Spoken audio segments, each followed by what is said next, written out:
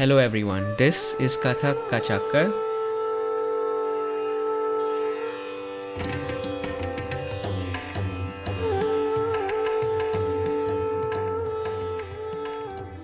My name is Pramit, and this place is designed to be a central platform to bring conversations with Kathakars across the globe. Yeah, we can start recording. So today I have with me Kalpana Subbarao. Kalpana Di is an artist with over 20 years experience in Indian classical dance forms, Kathak and Bharatanatyam. As a 2018 to 2019 artist in residence for Dance Source Houston, she produced a collaborative show on Kathak Flamenco with 7 other artists from Houston. In 2021, she extended this work with an original new piece called Ritmo Zindagi that premiered at the Miller Outdoor Theatre. She has been a solo artist at the Barnstone Dance Festival and is a certified teaching artist through the young audiences of Houston/University of Houston. Kalpana Di, how are you? Namaste, and I'm good. Thank you. Yeah. At this point, I'd like to just thank Pandit Divyang Vakilji because that's how I kind of got to know about your work as well through the classes he does. And I guess, Kalpana, just to start off with, I've noticed on your Instagram page you've been pretty busy this year. There's been a lot of performances, you've raised money, and you've been really doing a lot of things. So could you kind of catch us up on what's been going on? Yeah, so I just recently concluded a show that was put on by the studio where I'm a faculty member, Solomon Houston. It was a beautiful in-person studio experience and a live stream audience, which we got to do for the first time. And so somewhere along those lines, we started thinking about it would be nice to have our own space and then to also try and reach out to more audiences. And Solomon Houston is a nonprofit organization, so we are always trying to do good things to the community that we're in. And so it all worked out to where I was able to perform and raise money for a good organization. In August earlier, we did you mentioned it, the Ritmo Zindagi that we premiered at the Miller Outdoor Theatre.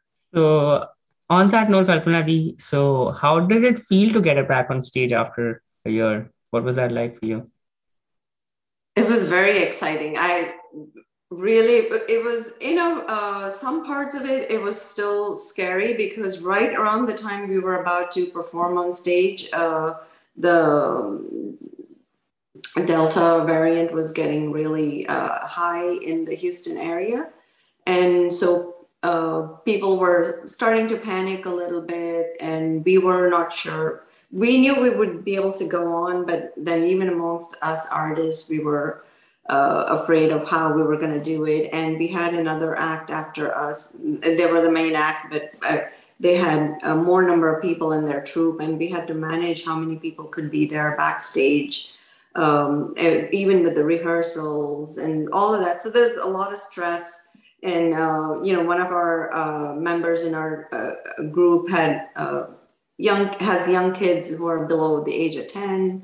So they're unvaccinated. And so the risk of exposure to them is high. So, so many questions. Should we dance with a mask on? But then that's difficult to do. And then, and you still want to, it's not that great an experience to dance with a mask on. So we still want to be able to dance without a mask, but is it safe to do that? So many questions, but still the excitement of dancing in front of a live audience was just unmatched. It was an unbelievable experience and such a great high. And also we had, because it was live, that performance was live streamed as well. And we were able to reach out to audiences around the world. And we got great feedback from people from around the world. And that felt really good as well. Yeah. And since you mentioned the live audience and you're based out of Houston, I'd just like to get a feel of it. Like when it comes to Kathak in Houston or even the state of the classical arts there, how do you feel about it based on the time you've been there? Where is it? How is it going there? It's pretty good. I would say we have a lot of classical Indian dance artists in Houston in all genres, Bharatanatyam, Kathak, Odissi, Kuchipudi, Mohiniyattam. Yeah, you heard there's even a Manipuri dancer here, but who doesn't perform. So we really have a lot of, and of course, all the musicians. So we have a lot of talent in Houston, and I feel there is a good audience for all of it. I feel that there is a lot of performances that happen mostly towards the diaspora, for the diaspora audiences, and not so much in the mainstream. But it is changing. Like every time we perform in places like the Miller Outdoor Theater or the Barnstorm Dance Festival, or when I'm engaged with young audiences or Dancers Houston, I'm bringing it more to the mainstream audience. And there is definitely, every time we have performed our Kathak Flamenco, which was a collaboration of two big populations in the Houston area, predominant feedback has been, we want to see more of this. We love it and we want to see more of this. Can you tell us a little bit more about this Kathak Flamenco collaboration you did, and what was the process behind getting that set up? Back in 2018 is when I applied at Dance Source Houston for an artist in residence application, and I just put it down in there. We had at Silambam Houston, my colleague had received some interest from a flamenco group saying, we would like to work together on anything if it comes up. And that was it. So she said, I may have someone in the flamenco area if you're interested in doing something with that. So with just that in mind, I applied to the artist in residence application. And I received it. And then I was petrified. I was like, oh my God, I now have to produce at least 20 minute thing that I know nothing about. So then I started to gather my team, and I reached out to the flamenco folks. And the first time I talked to Irma from Solera Flamenco, it was such a warm personality. I felt good about it. I said, okay, this looks like, that we have some common goals, and we both love our art and we're passionate about our art form. But we would still like to explore because there's so much historical significance and so on, So then we decided to meet. And when we met, it was just amazing. We bonded so well. She gave me a big warm hug. And from there on, I was like, okay, all my panic is gone. I know we can do this. And so from there on, I started to talk to all the, I didn't really have Hindustani Kathak musicians set per se. I had never up until then worked with any musicians live. I've only been dancing to recorded. I've done dances to live music in India with my teachers or in Malaysia with my Guruji, but they were the ones who were leading it. Here, I had to gather my own team, and I had to lead how it was going to progress and all of that. So there's a lot of growing, learning for me to do as well as an artist to be able to conduct all of that. So it was, as each person I met, I felt better and better about the project. And like, wow, these are all individual people. They're all from Houston. They're all established artists in their own genre. And I think, personality wise, I really felt like, I feel it. I can feel that this is going to be really good. But we didn't get funding till about end of December. And then we started to work on the rehearsals in January 2019. The first day we met, again, everybody is like very nervous to meet each other. How are the egos going to work? And, there's always the problem of that, right? When you have established musicians and artists coming together, you could potentially have a clash of egos, but in this case, there was none of that. And we just started exploring, one person is singing a little bit. The other person responds to it, said, oh, but that sounds so similar. I love how that sounds. What about this? And, we just started jamming together, and it was such a beautiful experience for all of us. So the more we got together, we got to know each other better, and we've come together almost like a family now. So after that initial, so our what was supposed to be just 20 minutes, up to 20 minutes was the requirement. We had to force ourselves to cap it at 28 minutes. We're like, we have so much material. Nice. We can keep going on. How do we control it? And so then we said, okay, after that whole artist in residence thing happened, then we said, well, we still have so much material. So we decided we're going to put on a full-length evening program. So we did a private show that we sold tickets to and had a show. And that was almost 75 minutes long. Wow. Yeah, and it was amazing, such an amazing experience to work with all these artists. And so after that, we were like, okay, we can't just stop here. We have to continue this because we've just formed such a great bond with each other. But then COVID happened and everything kind of just shut down. But it was in the back burner. Then this year was when again things started opening up, and I was able to receive a grant that allowed me to continue the working for the Rhythm of Zindagi, which was the second part of it.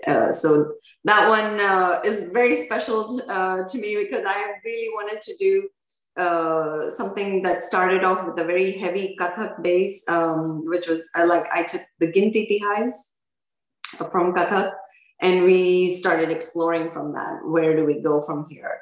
And how do we plug in a flamenco theme to it, and then, the rhythm of what is the most basic rhythm that we have, which is the heartbeat. And so starting with the heartbeat sound, we come into the Ginti Tihais. And so that's how the Rhythm of Zindagi evolved. And also been a fun experience.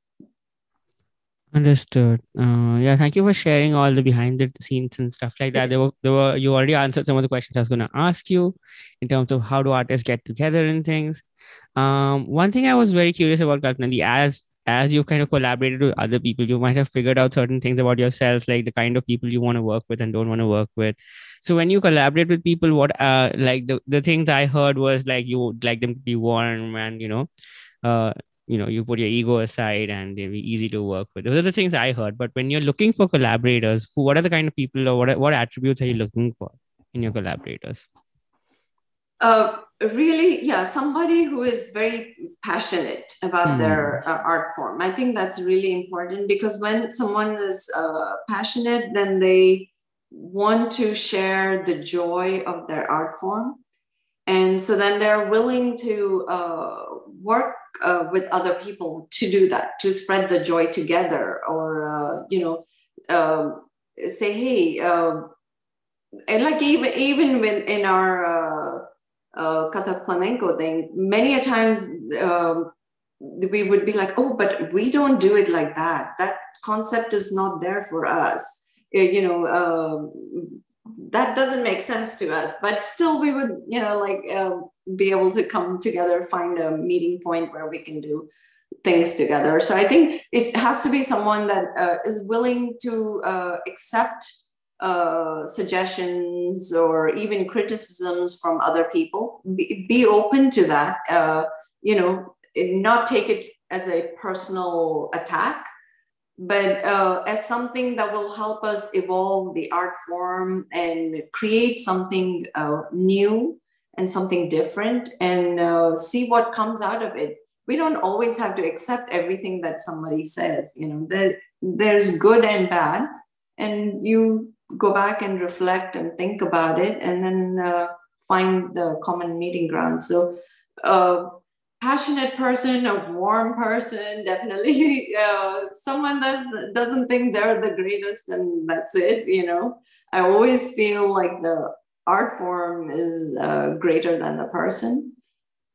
And so you have to always be cognizant of that and know that you're just one little piece navigating through this massive ocean. So you have to be humble. Fair. So yeah. So you talked about being passionate and having an open mind and just recognizing that the art form greater than the person. So yeah, lots of things to chew on there, Kalpana. And I guess when you're talking about Kathak flamenco, one thing I was very curious about is, as your explorations, what is it about flamenco that lends itself to collaborating with Kathak? Because you see people doing that. So in your explorations, what have you found makes it easy or makes it difficult? If you'd like to share something about that. Yeah, so historically, they have origins from the northwest region of the India, Pakistan, Punjab, Sindh area. So they had a lot of migrations that happened from there into the central part of Asia and then into Spain. But they've also had a lot of other influences. They have Arabic, more influences come in. So they have common things with the Kathak, and they have many differences as well with Kathak. So one of the other common things is interesting to me is the castanets that they use. What's a castanet? They have these little things that they make sounds with their hands. Oh, okay, like cymbals. Yeah, it's not quite. It's not metallic. Okay. It's not. Their castanets are not metallic, from what I understand. There. Okay. They have so it's not a metallic sound, but it's one of the origins for that is the kartal from the Rajasthan area. You know the kartal? It's like a wooden thing with little metallic bells that they have two of them, and they hold it and they make a click click sound. So so that those castanet concept comes from the kartal concept of Rajasthan. So that's one of the evolutionary things that has happened through history. Right. And so there's just, when you start looking into it, you'll see that oh my gosh, so we the first time we met, right, we're like, okay, what do we begin with? I had just very basic generic ideas of what I wanted to do, not really I wasn't dictating this is what we're going to do and this is how the sections are going to break, and right.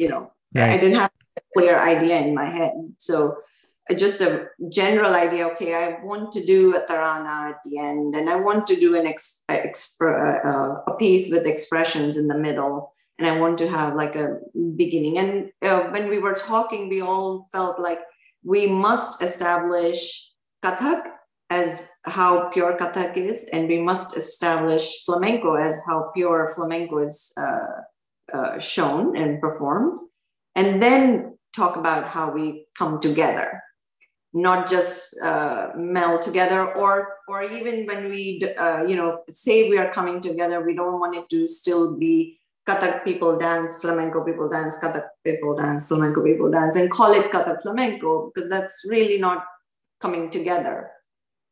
So when we show something that's coming together, we really want it to be we really want it to be like melded together. So with that, we started exploring. And so then we were like, okay, so, what are some of the sounds? First was, how is the rhythm? So they generally follow like a 12-beat rhythm, which we do 12 beats in Kathak as well. And so said, okay, then, maybe, we can be common there. And then they have 8 beats rhythm and we do 16 beats. So yes, we can mesh with that, so that's good. But the way they do their 12 beats rhythm, they have certain patterns to it. They have a down accent, they have up accent. And so it's like, well, I'm going to try, but hopefully no mistakes. But it's 1, 2, 3, 4, 5, 6, 7, 8, 9, 10, 12. So they have accents on certain beats and they dance it differently. And we don't necessarily distinguish when we are doing 12 beats rhythm on which beat we are on. And what we're doing there. So we're like, that's interesting. And so then we started looking at, okay, what kind of footwork do you do?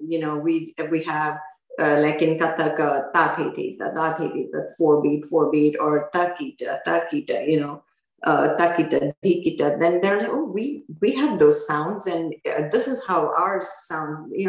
So they're following it more by the sound of how my footwork was going on, or how the tabla was playing the rhythms. And then they're like, yeah, we have something similar. And then we started to do spins. And then our flamenco dancer Edith showed a spin where it's almost like a Akash Brahmari kind of thing, but she's spinning with her torso. And that visual just captivated me. And I'm like, okay, we have to end our show on this. I want to do a revolving chakra around you while you're doing this kind of spin in place. And I'm going to do a revolving chakra around you, and we're going to go into the sum. So that visual just like, it just came to me at that moment. And I'm like, okay, yeah, this is it. And from that ending, we built a lot of the Tarana part of it. Because we said, yeah, that's how our Paran ending is going to be. And so this is something I was just wondering, Kalpana, since you kind of work with them and collaborate, in like, say in a more corporate setting, you have the concept of, say, work friends, where you're only friends with them to a certain level. You don't go all in on, and you have actual friends who may not be working with you directly, but maybe in a different department or a different company. How does it work where in collaborations? Are you able to be truly friends with them, or is it you just have to have some sort of professional barrier, and you have like work friends, quote unquote? Just curious about that. I have worked in collaborations where we just kind of get together, do the collaboration, and we meet only for that, and then we separate. We're still good friends at the end of it, and that was it. But in this scenario, I think team is just so warm and giving. We just love each other's cultural experiences. And so we shared a lot of our experiences with each other. And so we met outside of the studio rehearsal space a lot. We had dinners together, parties together. And so it just, I think, helped create that really close bond with each other, so to where we want to continue as a group going forward. And to shift gears a bit, Kalpana, since you mentioned Pandit Divyang Vakilji, would want to know what your experience has been learning Dal Vidya from him. I'm in his beginner batch. I'm supposed to submit my homework videos today, so I will. But tell me about what your experience has been with that like. Yeah, so I just love it. I only joined with him about 2 years ago. And I also started by doing some of his workshops that he had. But then very quickly, I realized I definitely need this in my life. It's been amazing. The whole experience is amazing. Every single class that I attend of his, I just feel like I come away with learning something different, something new. And over the few months, I can see the growth in me. It's just things are just unlocking and they're opening up. I can see the patterns, and he's helping me see so much more into the rhythmic aspect of Kathak that I couldn't have seen earlier. And so on that note, since you're seeing more rhythmic patterns, has that changed the way you approach dance as well?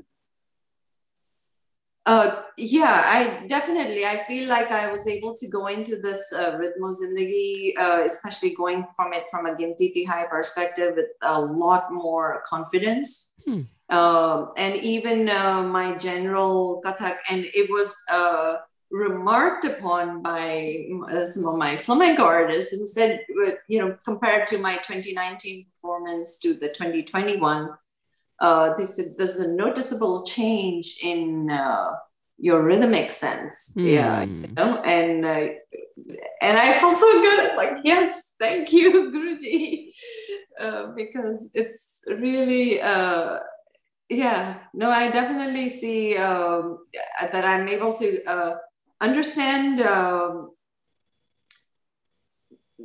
understand the rhythmic patterns, and then that helps me be a better dancer. Hmm. Glad. No, yeah, I'm glad. Thank you for sharing that story. Glad this helping you out as well. And yeah, it's pretty amazing that other people can notice that as well. Because as you're going through this, you don't know if you're getting better, but when you hear that from other people, it's like, okay, fine, that's good. So, Yeah. and Kalpana ji, I guess since this whole online classes thing is new for a lot of us, but word around the street is you've been doing it a lot longer than the rest of us. So can you tell us a little bit about how you started online classes and what that was like for you? Yeah. So for me, I started Kathak after a long break of dance in my life. I grew up learning Bharatanatyam, and I learned that for, I don't know, 16, 17 years, something like that. But then I had a long break of about 17 years in the middle. And so when I restarted dance, I just joined Kathak because it was just a hobby and I was just wanting to learn something different. Then I was in Malaysia at that time, and when no, actually I was in Bangalore when I first started Kathak as a hobby. Yeah, in Bangalore, India at that time. Then I moved to Malaysia, and in Malaysia I met my Guruji, my Kathak Guruji, Pandit Santosh Kumar Chatterjee. He was there from the Indian government as a cultural ambassador, and he was posted in Malaysia. So he was just there waiting for students, and I went in and I said, I want to learn Kathak. And he saw me, he saw my potential, he saw that I had very strong Bharatanatyam body at that time. Even though I hadn't danced for 17 years, I was still very stiff, and I was a very good Bharatanatyam student.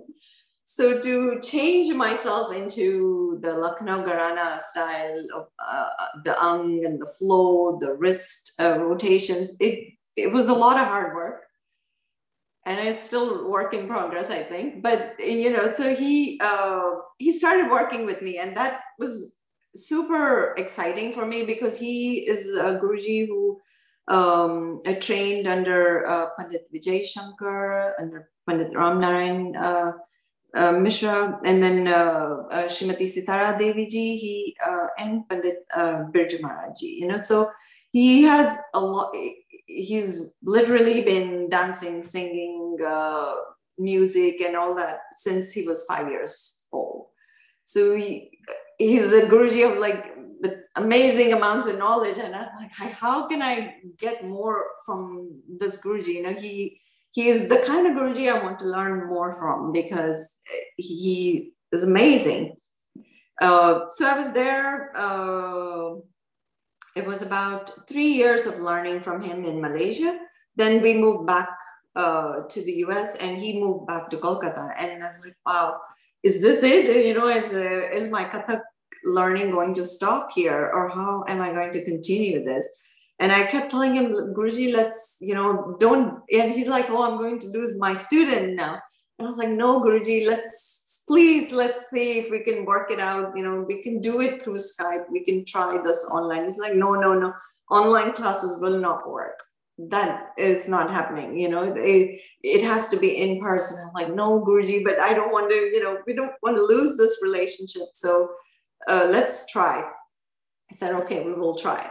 And then it took him a few months, but then he was able to get himself sorted with a computer and the webcam and getting Skype on it.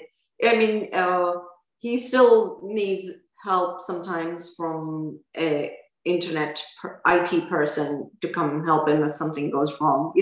He's not that savvy with the computer technology, but so he was hesitant to get into it, but I am a software engineer by profession, and I'm like, I know we can do this, let's try. So we started think it was January 2015, we started doing the lessons on Skype, and I started taking lessons from him 2 times a week. And I'm still taking lessons from him 2 times a week to this day through Skype. And we've grown along the years, so initially it was very difficult for him to teach and for me to grasp it. But still, the 3 years that I had spent in Malaysia learning from him in person really helped me to understand some of the nuances, the way he was teaching it. When he said certain things, I could understand it quicker.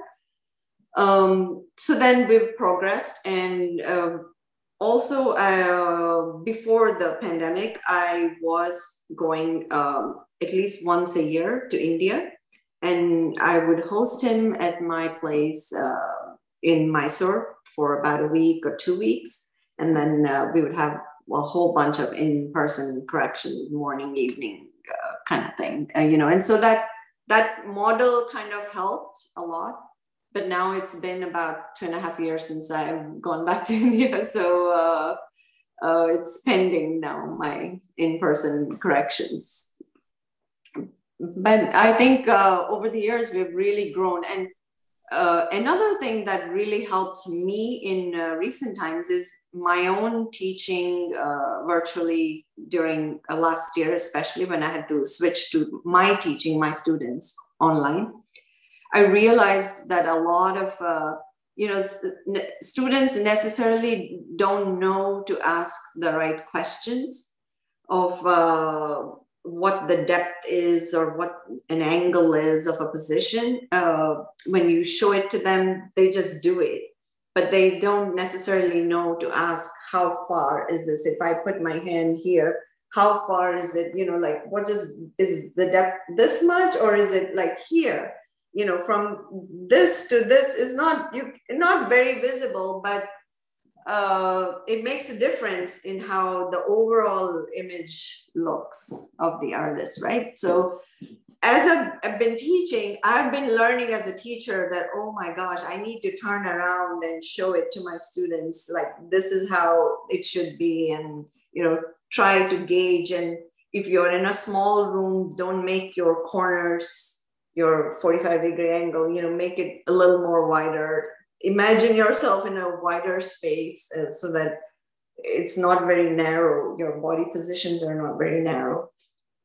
And, things like that. So then I've been able to take that back to my Guruji. And so I'll ask him now when, certain things are not clear. It's like, I turn around and say, is it like this or is it like this? Then it sparks more for him as well.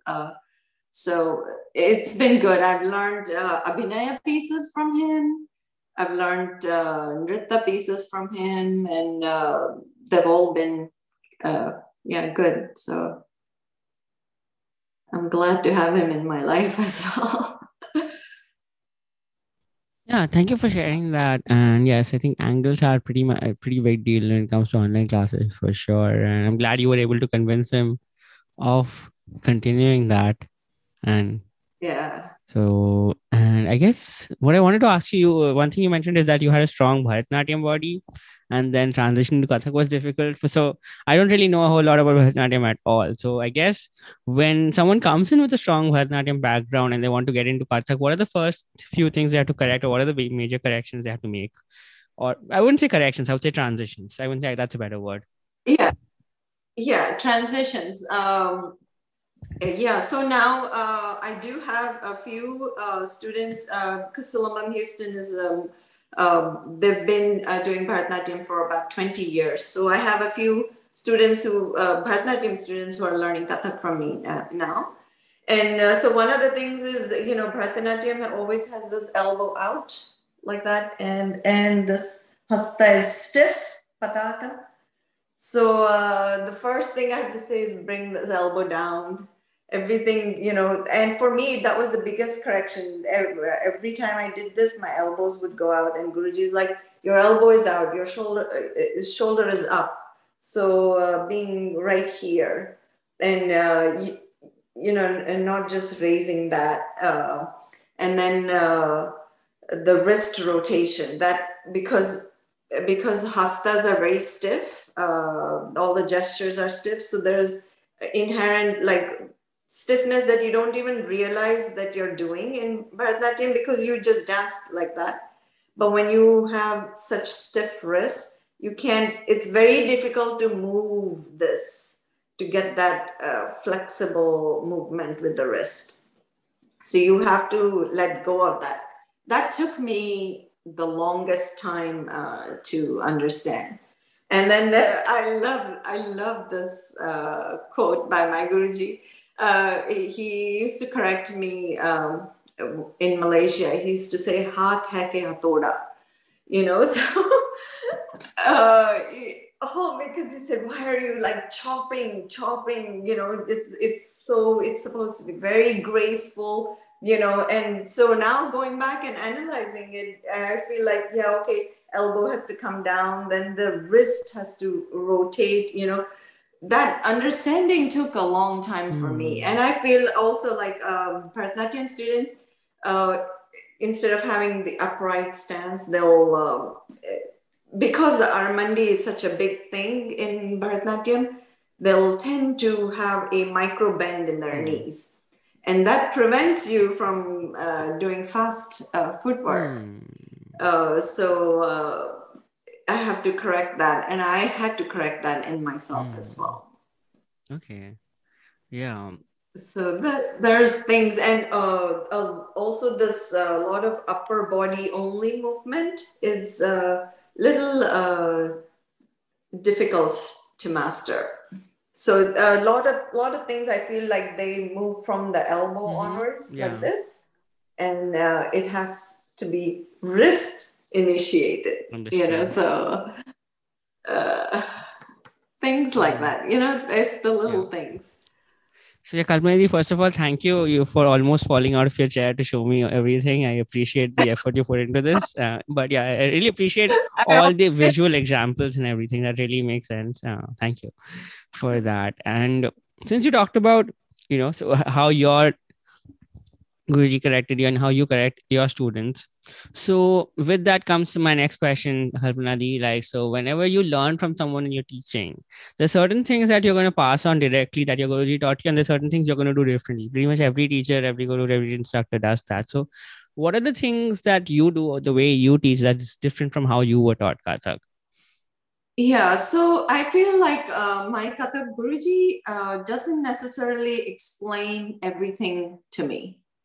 He definitely wants me to figure out a lot of things. Even if I ask him pointed, direct questions, he will just have like a very naughty gleam in his face, and he'll just say, think about it, practice it, think about it and practice it. And, because he wants me to come to the conclusion myself. He wants me to think and analyze and get it, but I personally feel sometimes that's difficult to get to unless you have a lot of experience and you're like really deeply immersed in the art, which I feel for my students, most of them only see me once a week.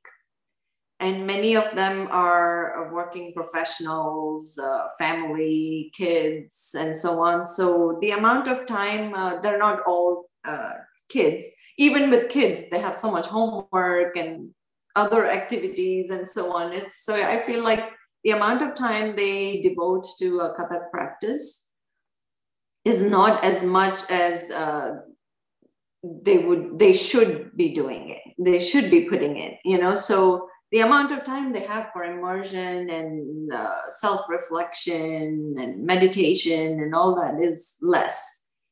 So I probably spoon feed them a little bit more. I explain things, I think, a little bit more. I just feel like if you understand the details, then you can grasp it better. I felt like I was floundering a lot in the beginning, because he would tell me things to do, but I wouldn't necessarily understand how to do them or how to go about trying to practice it. Now I ask him, how do I do this? How do I do this? Tell me. But initially I was very shy and scared of him, so I used to not ask as many questions. So I try to ease it for my students a little bit by giving them a little more extra detail, I feel. Yes, and that's something I've noticed. That like a guru of a certain generation tend to just tell you just do it a million times and you'll get it, and as a result of which the teachers from the next generation kind of tend to focus on the nuances because that is something they want. So that does happen as you get more and more detail with each generation. So Kalpana, you said that your students should be practicing more. I think everyone should be practicing more. That's just a general thing. So I guess on that note, when you feel like your students aren't practicing enough or they're falling behind kind of thing, how do you encourage them to do more? Or what strategies have you found work for you or your students? We started using an app called Flipgrid that allows the students to submit video submissions as homework. And then as a teacher, you can comment on it and send them back more feedback on individualized feedback for them, and that kind of motivated them to submit. And I also feel like every one of my students loves kavits.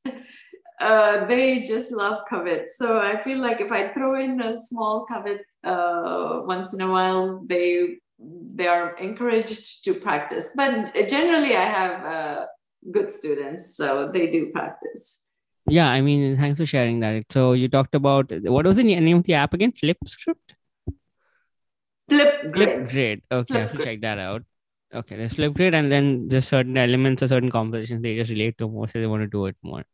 So that makes sense. And in terms of Kalpana, your teaching style, like, how do you approach it in terms of like, say, balancing being too strict and being too like lenient with them? Like, how do you find that line, and where do you see yourself in that spectrum? Yeah, I think I'm quite a pushover. I'm too lenient. I have been told by other colleagues of mine that I'm not as strict as I should perhaps be.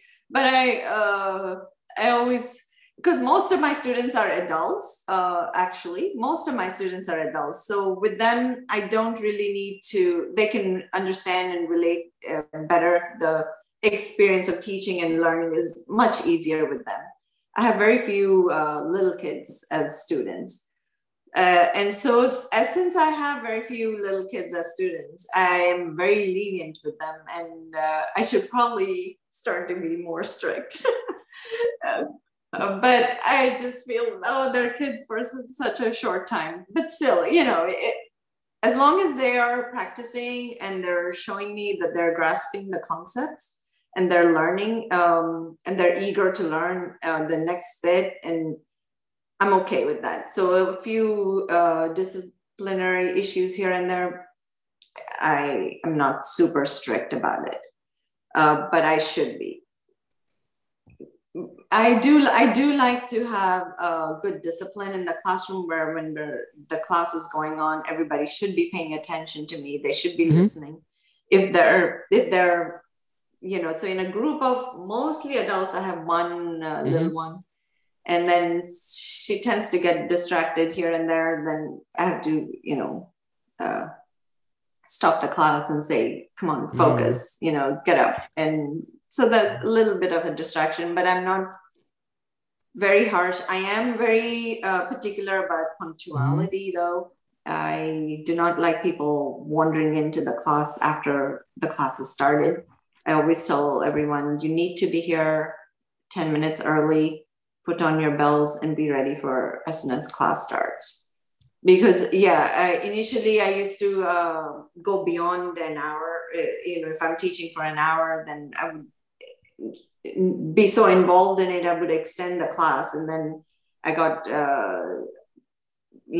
told that she's moving beyond an hour, we're waiting for our kids to come out, and it's taking more than an hour. So I'm like, okay, I have to be mindful of when I have to stop. Then that means you have to be mindful of when you come in. You can't come in late, you have to be ready to dance as soon as the class starts. And so if you don't come into class, if you come late to class, I'll give you three warnings. Then you'll have to sit down and just watch the class. You can't dance. Okay. So I'm strict in that way. I'm very strict. I'm very particular about form. I will work with you for as long as you want, trying to make you understand, to get whatever detail you need to know to get to the form that you want. But if you're consistently not bothered and just throwing your hand out in wherever it goes, then I'll start to get more and more irritated with you. So it's a give and take from both sides. So Kalpana ji, so when it comes to irritations and frustrations, be it from, say, like your students maybe not doing what you want them to do, or say, maybe certain clashes and collaborations and things like that. How do you like to de-stress from all of that and get away so that you can get back to it again the next day?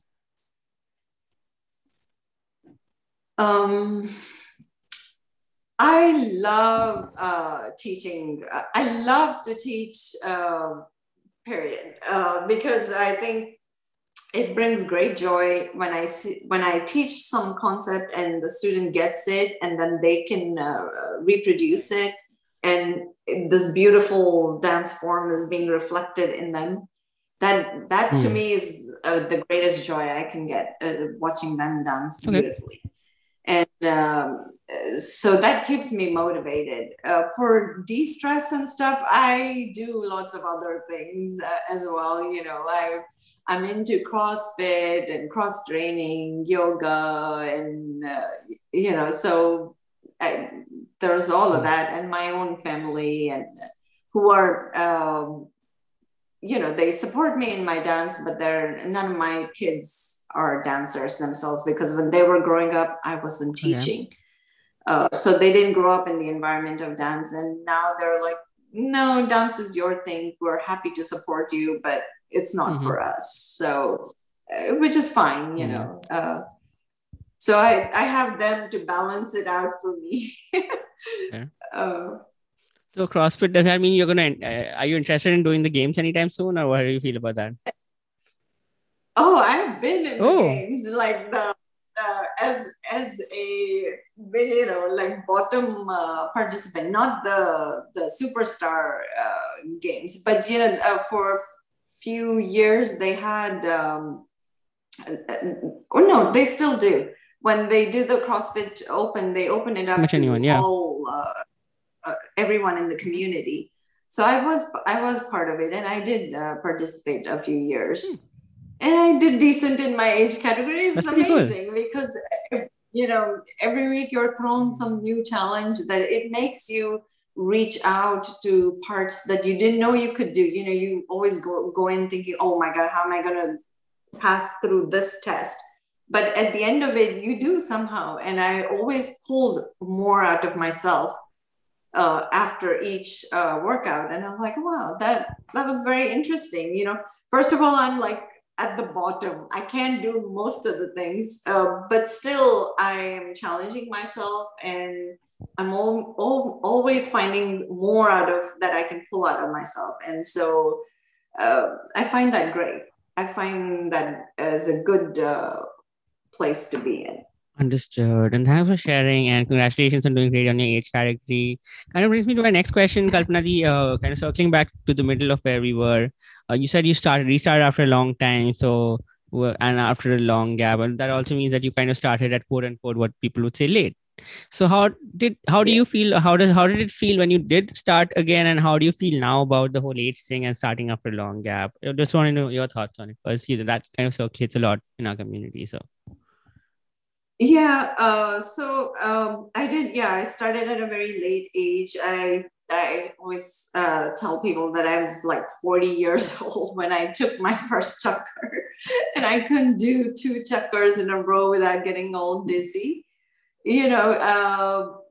but it was definitely very hard. But because I think I had like a really good Guruji who saw the potential in me, and he said, you can become a professional in this if you put your heart and mind to it. And I wanted to do that for myself. So I was willing to put in the hard work. I will not say it's not been hard work. It's definitely a lot of hard work. I've had to. The reason I started this whole CrossFit cross training thing is to bring myself to a level of fitness. I was very unfit when I just started Kathak. So there was a lot of very yoga as well because the flexibility needed for the spine rotation and all of that.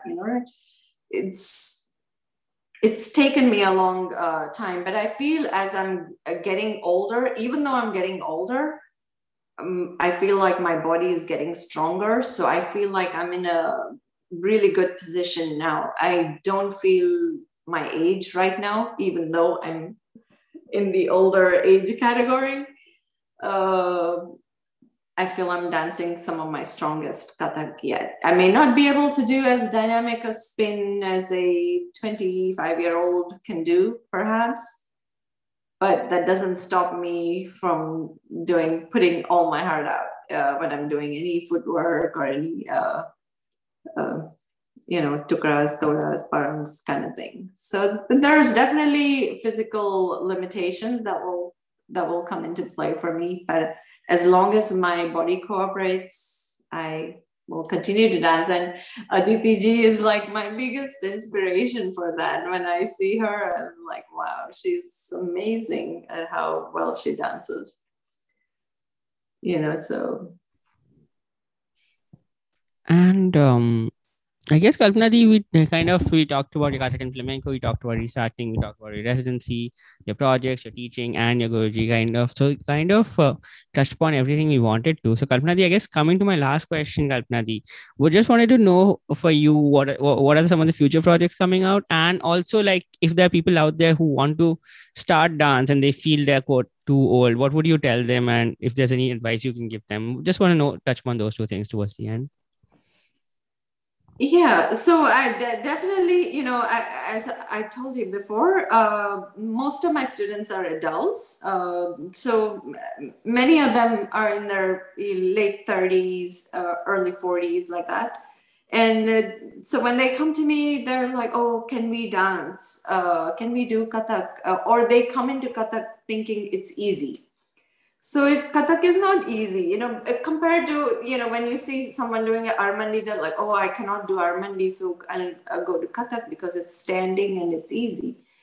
But it's not, but I always tell them, look, if I can do Kathak and started at age 40 and anyone can do it, you must be willing to put in the time and effort.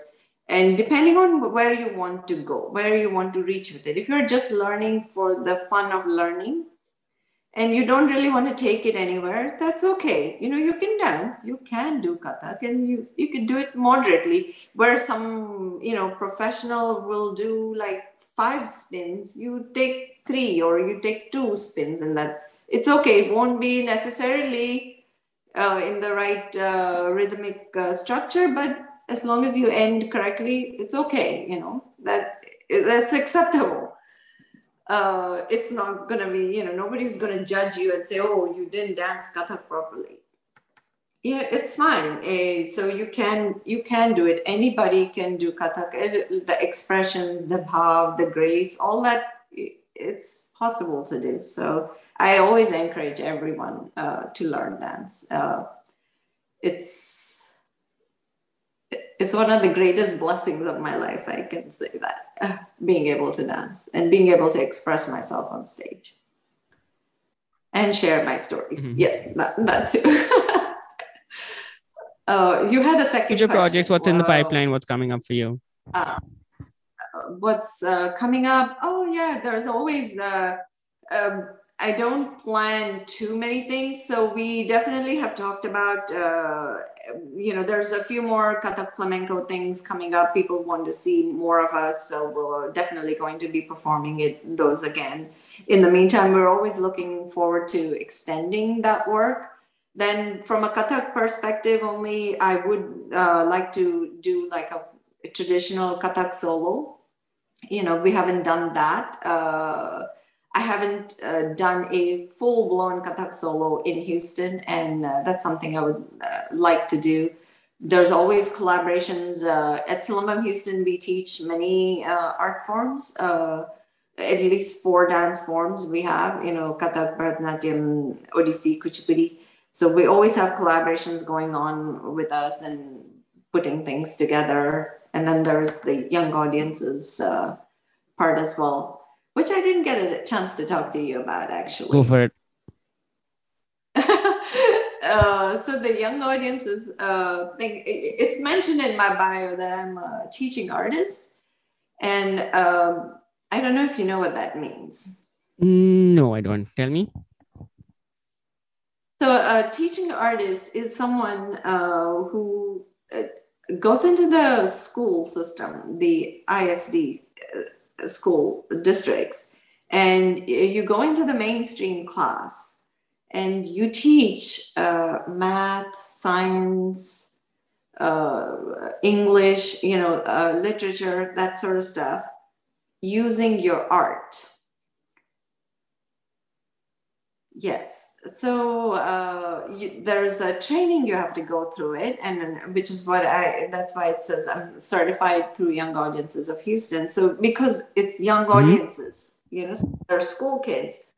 So what I have done is I've been able to take poetry, the English poetry that they learn in class, and